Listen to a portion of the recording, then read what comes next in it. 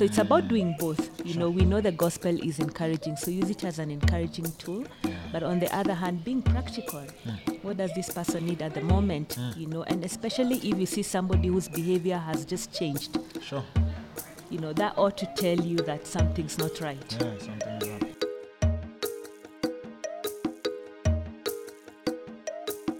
Good day, everybody. Welcome back to the Gospel Coalition Africa podcast. You're still hanging out with me, your host, Black Newborn. And we have a special guest with us today, Ivy. I'll normally let guests just introduce themselves because I'm a terrible information retainer, if that's the proper English. Yes. So you can tell us more about yourself, where you from, family life, and I think most importantly, how you met Jesus. Yeah. Okay. So my name is Ivy Mugambi. Yeah. I am from Kenya and born and bred. Yeah. And we actually left Kenya about 19 years ago, a year after I got married. After that, we landed in Botswana, Gaborone, and we moved to South Africa 6 years later. That was in 2007. Sure. Yes. So you journeyed Africa. Yeah, at least Southern Africa, trying to. Yeah. Sure. So I am a mom of two girls. Yeah. They are teenagers, 16 and 13. I see. Yes, and by profession I am a counselor. Yes. Good. And in your journey throughout Africa, where did you meet Jesus? Yes, so it's interesting because it's almost like I had to come to another country to meet Jesus. Sure. So being an African, you know, we are all Christians. Yeah. So I was born and raised Catholic and schooled Catholic. Yeah. And so going to church was something we did every Sunday. Sure. You know, your mom took you to church and you went to church, irrespective of whether, you know, anything was going inside your head or not. Yeah. So when we moved to South Africa, I remember looking for a church. And I remember attending a particular church in the area, and after a couple of times I was like, this isn't working out, because I go and I come back and I just feel empty. Yeah. You know? Sure. And so I was like, nah, you know, I'd rather stay home and do a hobby, do some gardening, you know, play with the kids. But in terms of meeting Jesus, I think it was like, maybe let me say the pathways. I honestly wouldn't say I was looking for Jesus. That is the funny part. Yeah. And I would, you know, in a sense, even say I'm one of those people when you think I'm not that bad enough. You know, I haven't killed anyone, I haven't done anything crazy, I haven't done drugs. Yeah. So I think it's just by God's grace, I would say he was pursuing me, because there were three avenues that happened. So one, when I moved here, I was very sad, because I was like, oh my gosh, another country, I don't know anybody. Yeah, oof. You know? Yeah. And I'm like... So you don't have family here? No, I don't have any family here at all. Yeah. All my family is in Kenya. Sure.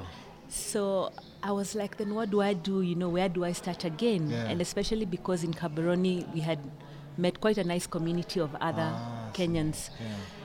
So when I moved here, I was like, okay, now I've got kids. What do I do? So my younger one was less than a year, and I thought, you know, what do I do with her? And I remember going to the doctor's here in Midrand, and I saw a flyer of Tiny Tots. Sure, okay. So I was like, oh, this could work. Yeah. It's at a church. It should be safe. This is Joburg. Sure. The big bad city. Yes. Yeah.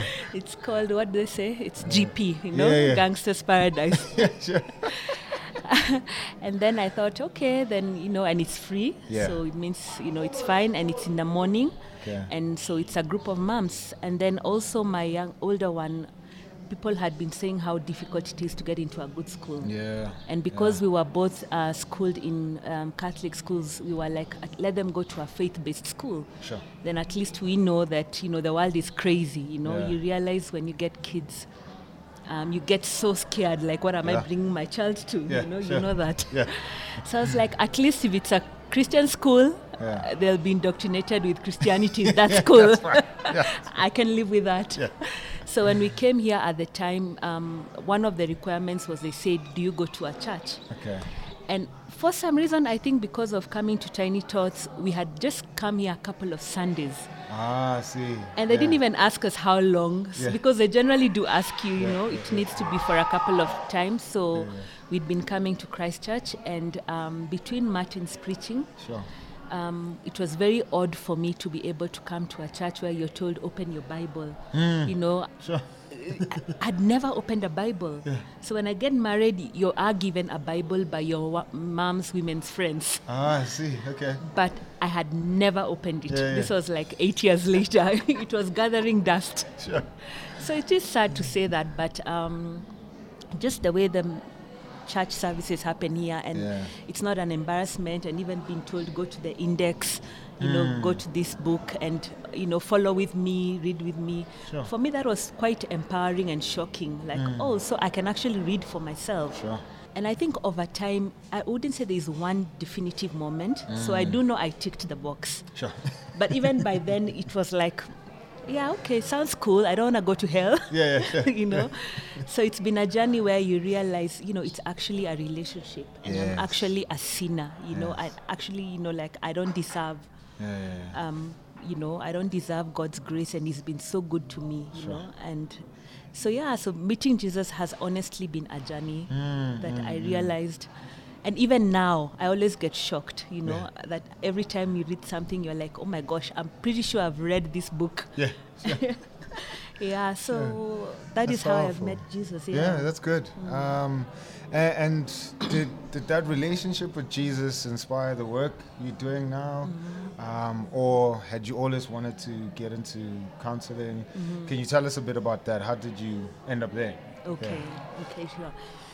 Yeah, so again, I don't know, my journey has been weird. All I knew is, so I did have a BCom degree. Okay. But I knew, and we were running a business, and I was doing the accounting and admin. Yeah. But I absolutely did not like it. It's numbers. It was numbers. Yeah. I couldn't, Yeah. And so I was like, I think, and what I was clear about is I want to change careers. Sure. And I wanted to work with people. Yeah. And I was like, I can't do business anymore. I can't do this corporate. I can't imagine myself, in like marketing or advertising or any of these professions. Sure. And so I thought, and people intrigue me generally, I'm a people watcher. I can sit in a mall and observe, You're not creepy at all. Yeah. Not at all. And before I became a Christian, I think I also used to philosophize a lot. I used to like calling myself a philosopher. Just wondering, what's the point of life? I study, finish matric, go to varsity, then what? Get kids, done what? It just all looked so pointless, you know?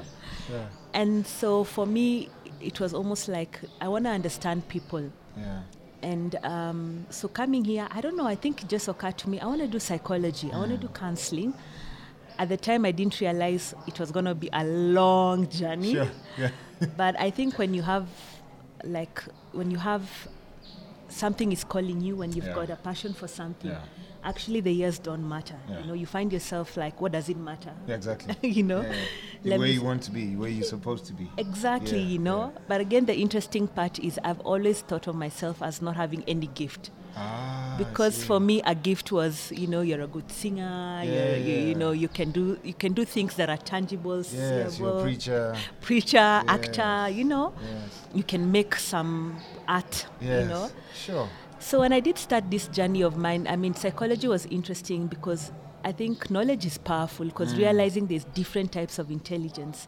Then I realized there's things like interpersonal knowledge, intelligence. There's intrapersonal knowledge, whereby you actually you can connect with people easier. And for me, that was shocking, Sure. So I think just coming to realize that I love what I do. This is actually a career. And also what was coincidental was my mom, after retirement, because she was a principal, she actually went to do on her master's. She was a counselor in Kenya. Wow. But I don't recall that being why I came into it. It was just an interesting mix. Sure. But she's also inspired me. She's inspired me because she keeps going at it, and it's about just making a difference in a person's life, and even if it's one person at a time, it's that one person, we can't all save the world, but we can actually do something for someone. And one person today, every day is 30 people in a month. That's good. That's good. And I think just off of that, because what we're going to be talking about today is, I think in a broad sense, it's darkness and light. Yes.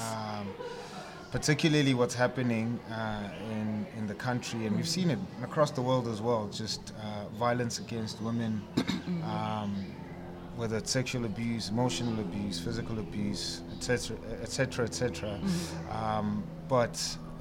And in all of that and through that, how does the gospel then shine and bring solutions and bring hope to that? Yes. So in one sense, I mean, it's a big topic, Yeah. and we're not going to finish it today.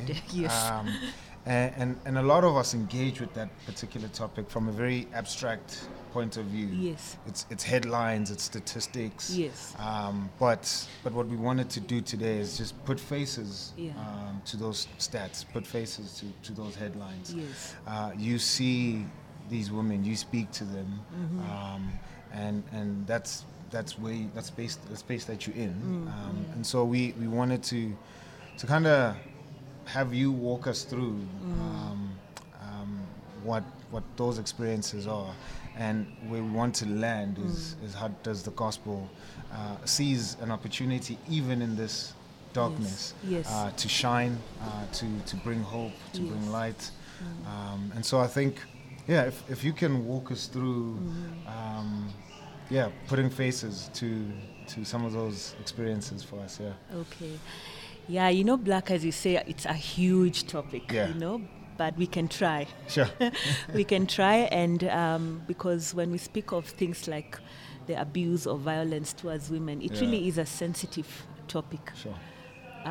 But yes, it is concerning because, like you say, it's become, quite concerning. Not only in South Africa, we've seen the movements around the world, and in one sense, like you say, it's nice for me that we're having these conversations, because then that means there is space to do something. Yes. And in the past, maybe it was not possible to always say these kind of things.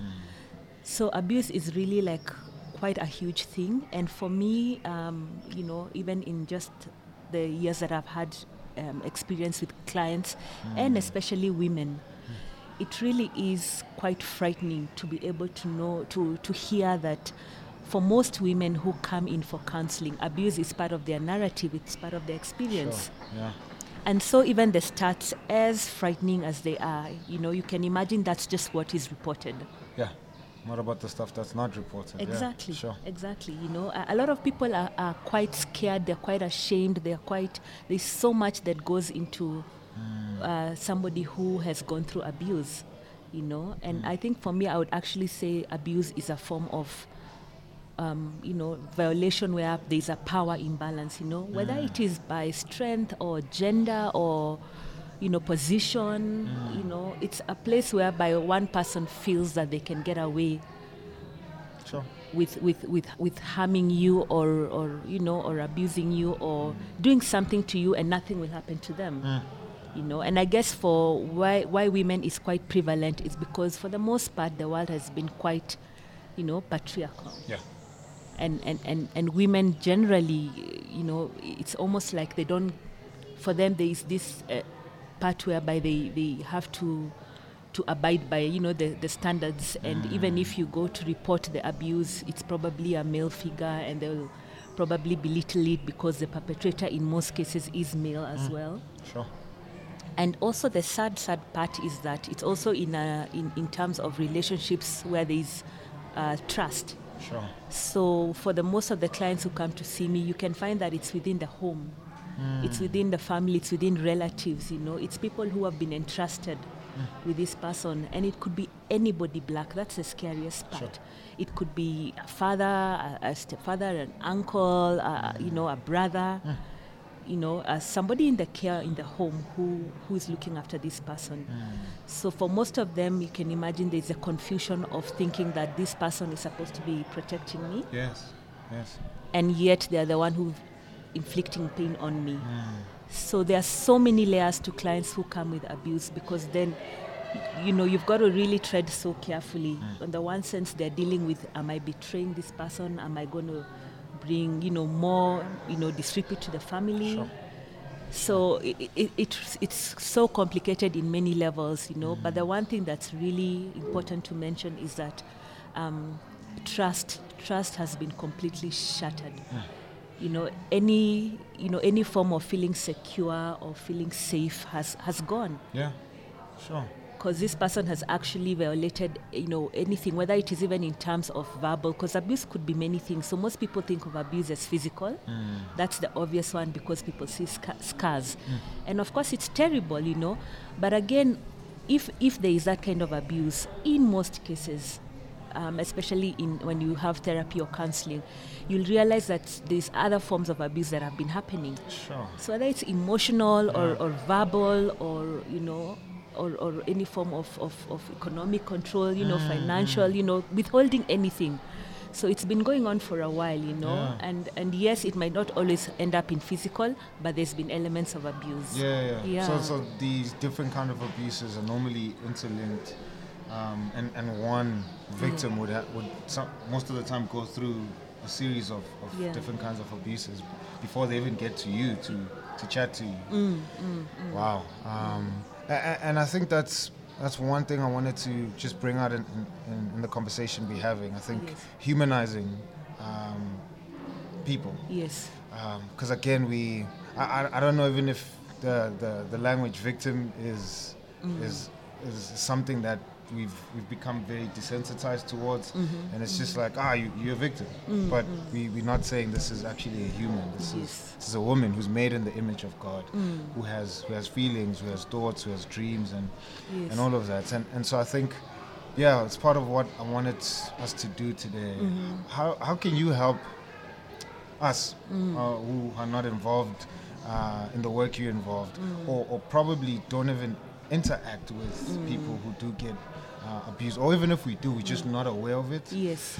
How can we humanize these women or people who are being abused, and not just talk of them as stats or headlines or numbers? Yes.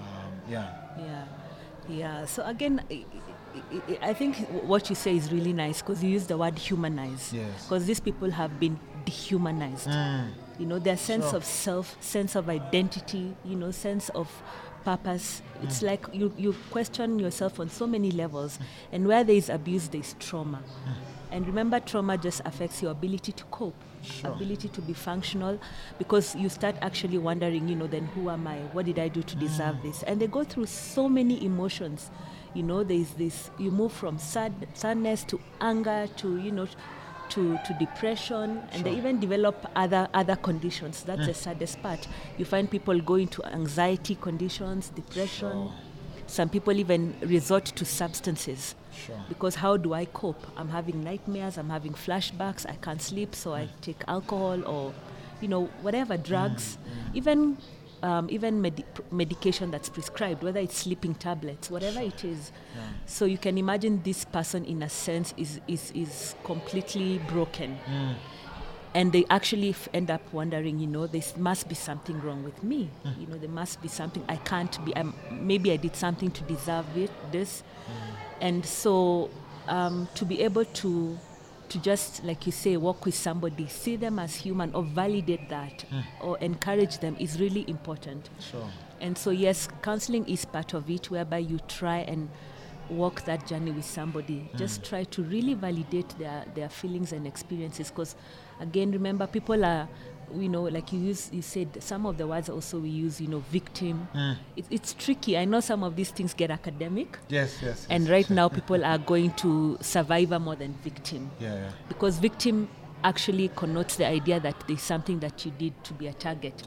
And that's why you find stories of even people who come to counseling and tell you that maybe if it's, say for example, if it's something like rape, it's not the first time. So that's why they start labeling themselves as victim. And there must be something that they do for this, or something that's wrong about them. So I think as human beings, we don't have to experience something to be able to say it's true or to acknowledge it. Sure. And that's where we go wrong. We kind of feel that something is only true or is only valid if I've gone through it. So if you come, or if someone comes and tells you this is what happened to me, you are like, but people really invalidate the experience. And then what that does is it re-traumatizes the person. Because I can only imagine if I've gone through trauma and I come to you, to speak to you seeking some form of help, and then you questioning what I've gone through. So I think it's more traumatic instead of actually just listening. Yes. And trying to understand exactly what it is that's going on there. Sure. So I was thinking of the case of Uyinene, and I just heard a quote that her mother said at her funeral, that she warned Uyinene about every other place except the post office. And I think just even that one statement kind of highlights the truth that you don't have to just be in the dark corners in the clubs or wherever we typically think abuse happens, but the stuff is happening everywhere. Yes. Yeah. Yes.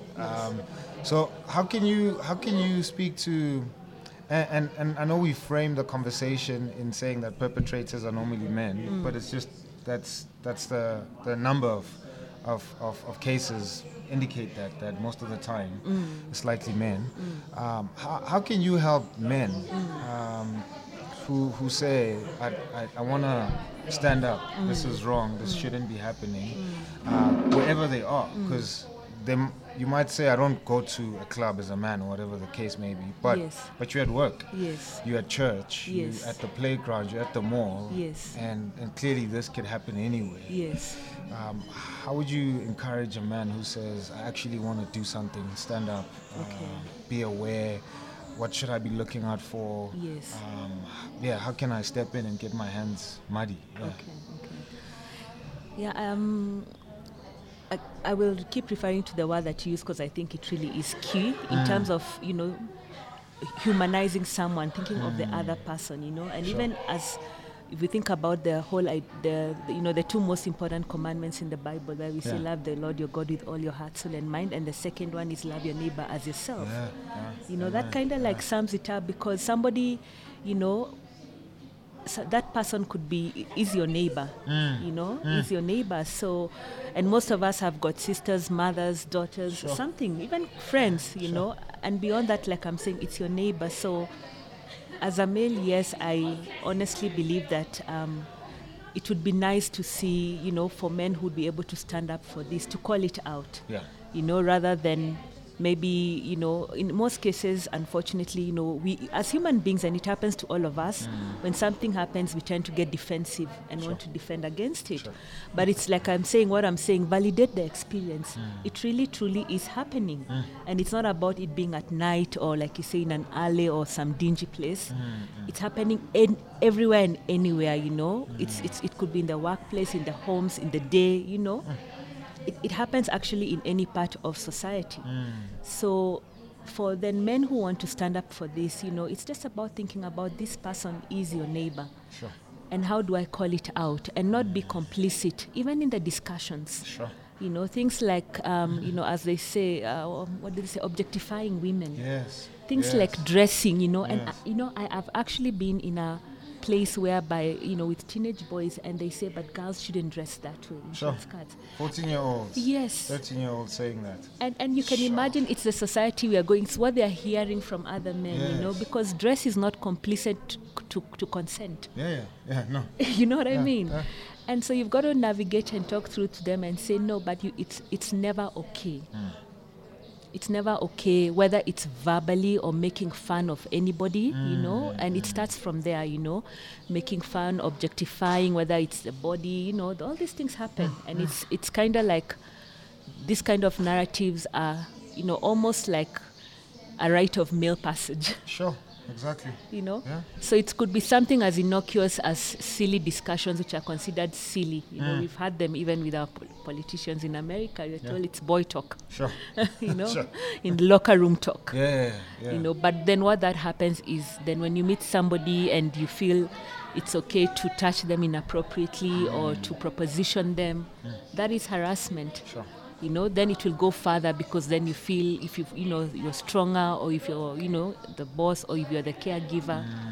So as males, really, that's where it comes in to say that from the onset, from the discussions, don't be complicit. you know, and it goes all the way to the fact that if you see somebody actually going through something like that, you know, walk with them. Sure.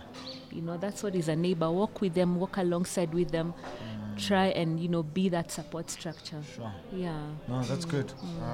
No, I really appreciate that, and I think it's really insightful to know that by the time we get to the murder or the rape, that's the worst form of harassment, but it doesn't start there. And I mean, if 13-year-old boys are talking like that now, what kind of society are we building? Yes. These guys are supposed to be the future leaders. Yes. Sure. Where do you work?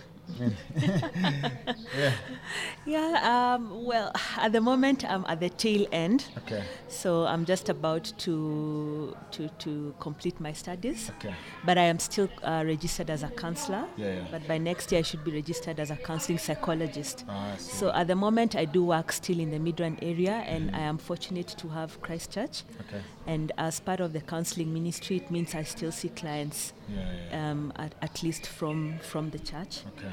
And so it's generally for now it's just within the Midrand area.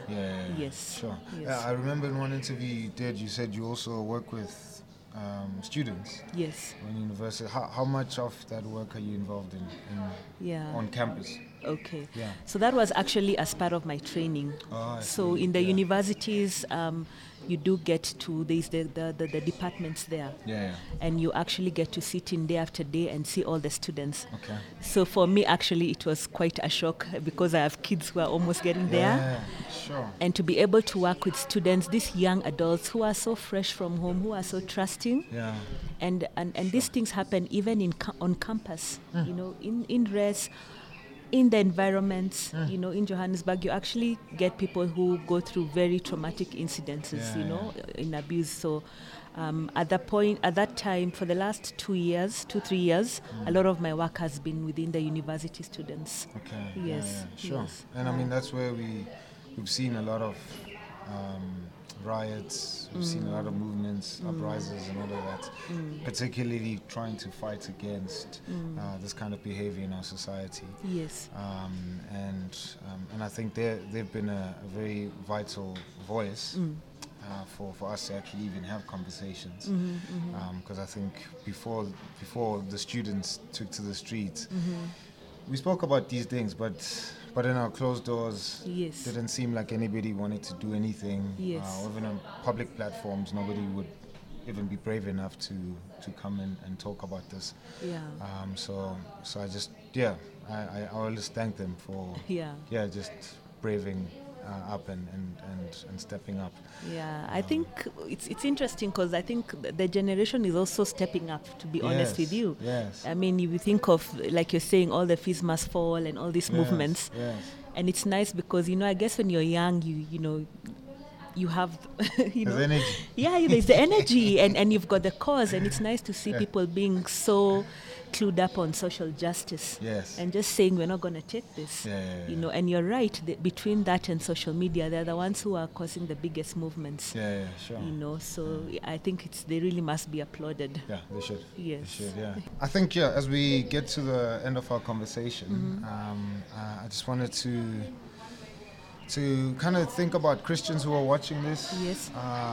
who have what we believe is by far the most glorious message in the world. Yes. And that is the gospel of Jesus Christ, Yes. the only power that can transform the world. And we have it in our hands as Christians. How do we not just take the gospel and shelve it and say, well, all of this stuff is happening on social media or out there, we're not going to get involved. But how do we actually just take that glorious gospel, get our hands dirty, particularly with the conversation that we're having. So how can you help Christians navigate these murky waters? Yeah, I mean, I think you've said it well, that truly the hope, the good news is the gospel. Yeah. And as Christians, we've got actually that capacity, you know, like Christ said, when you light a lamp, you don't put it under the bed. Sure. So if you've had the good news, you honestly have the responsibility. You know, we're told it's a great commission to go out there and be the salt and the light.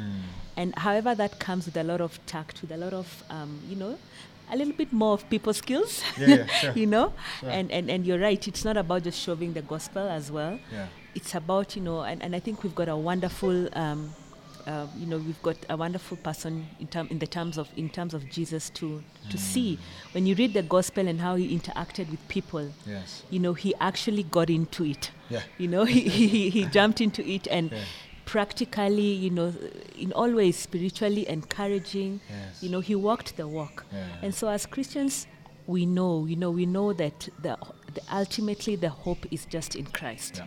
You know, and he's the only one who can heal the brokenness. And we know the source of brokenness. Again, that's the thing. You know, we do know that this world is broken. And we know that the true healing comes in being in Christ. And again, with things like abuse, remember we've said their identity is completely shattered. Sure. In terms of how they see themselves, you know, whether it's like a mom, a woman, you know, anything, a daughter, a sister. And as Christians, this is why it's so critical, because then we realize that it's about affirming that your identity is in Christ. Yeah. It's not about your experiences. It's not about what somebody has said about you or done to you. And yes, that is terrible, but it's about really being able to walk that path and say that it's Christ who makes more of us. Sure. You know, so it's not about thinking less of ourselves or thinking about those things that define us. However, we still need to get really sensitive and practical, and it's about just being able, you know, like Christ, weep with those who weep as well. You know, and being maybe, you know, for the most part, sitting with somebody, just being there with them, encouraging them, you know, and so that they can actually be able to you know, you validate the humanity. Sure. It's not just about, oh, what do you need, or, you know, quick, or, you know, or let's go straight, and, you know, like also like not too much of spiritualizing. So it's about doing both. You know, we know the gospel is encouraging, so use it as an encouraging tool. But on the other hand, being practical. What does this person need at the moment? You know, and especially if you see somebody whose behavior has just changed. Sure. You know, that ought to tell you that something's not right. Yeah, something is up. Yeah, so, you know, sit down, hear them out, hear their story, because that's exactly what it is even with counseling. You want to be able to give them the space to really go through the story, go through the emotions, you know, and then in you know, as the Holy Spirit leads, you know, encourage them through Scripture. You know, let them understand that God loves them, you know, and God's there for them, and God's purpose for us still stands, whatever it is, you know. And the practical part of it, you know, be involved. What does this person need? You know, in whatever small ways, if you can, if the church can, as a Christian, you know, if this person maybe is down, you know, go there, take them a meal. Sure. You know, call them out. If they have kids, you know, take the kids, you know, like just be human. There's really no other way. So as Christians, knowing what we know about brokenness and the hope in Christ, we really can do both ways. We can encourage them through Scripture, and we can also walk the talk. Yeah, that's so, good. Yeah. Thank you so much, Ivy. If you can, somebody's watching this and they might be somebody who's gone through abuse, and they want to get a hold of you or get in touch with you, where can people contact you if they want some counseling? Yes. So I think for anyone who's going through this, I think for me it's important to really say that you're not alone. And nothing that happened is your fault, nothing at all. There's nothing anyone can say to you for you to think that you know, that you're a victim, you know, and just to say that there is hope, there is help, and it is a long journey and it is a process, but there is hope and there is healing, you know. And for me, I do work from Christchurch Midrand, and in the Christchurch Midrand website, we do have the counseling support ministry, and there is a link there where you can always click in counseling, and the other counselors are there. Myself, I'm also part of the counselors who are listed on it, and it's simple, you know, you can just book into it and ask for, you know, to meet or for a session, and you can find me there. But truly, to say anyone who's been through this, there is hope, you know. Amen for that. Thank you so much, Avi. Thank really you. appreciate it. Yes. thank you so much for watching this. Hope it was encouraging. Hopefully, you got something from it. And I do pray that God by His Holy Spirit may help all of us as we try and navigate the brokenness in this world with the gospel. So with that said, thank you so much again for watching this episode. Check out our other episodes, subscribe to our podcast, and obviously there's other resources on the website that will be helpful for various things.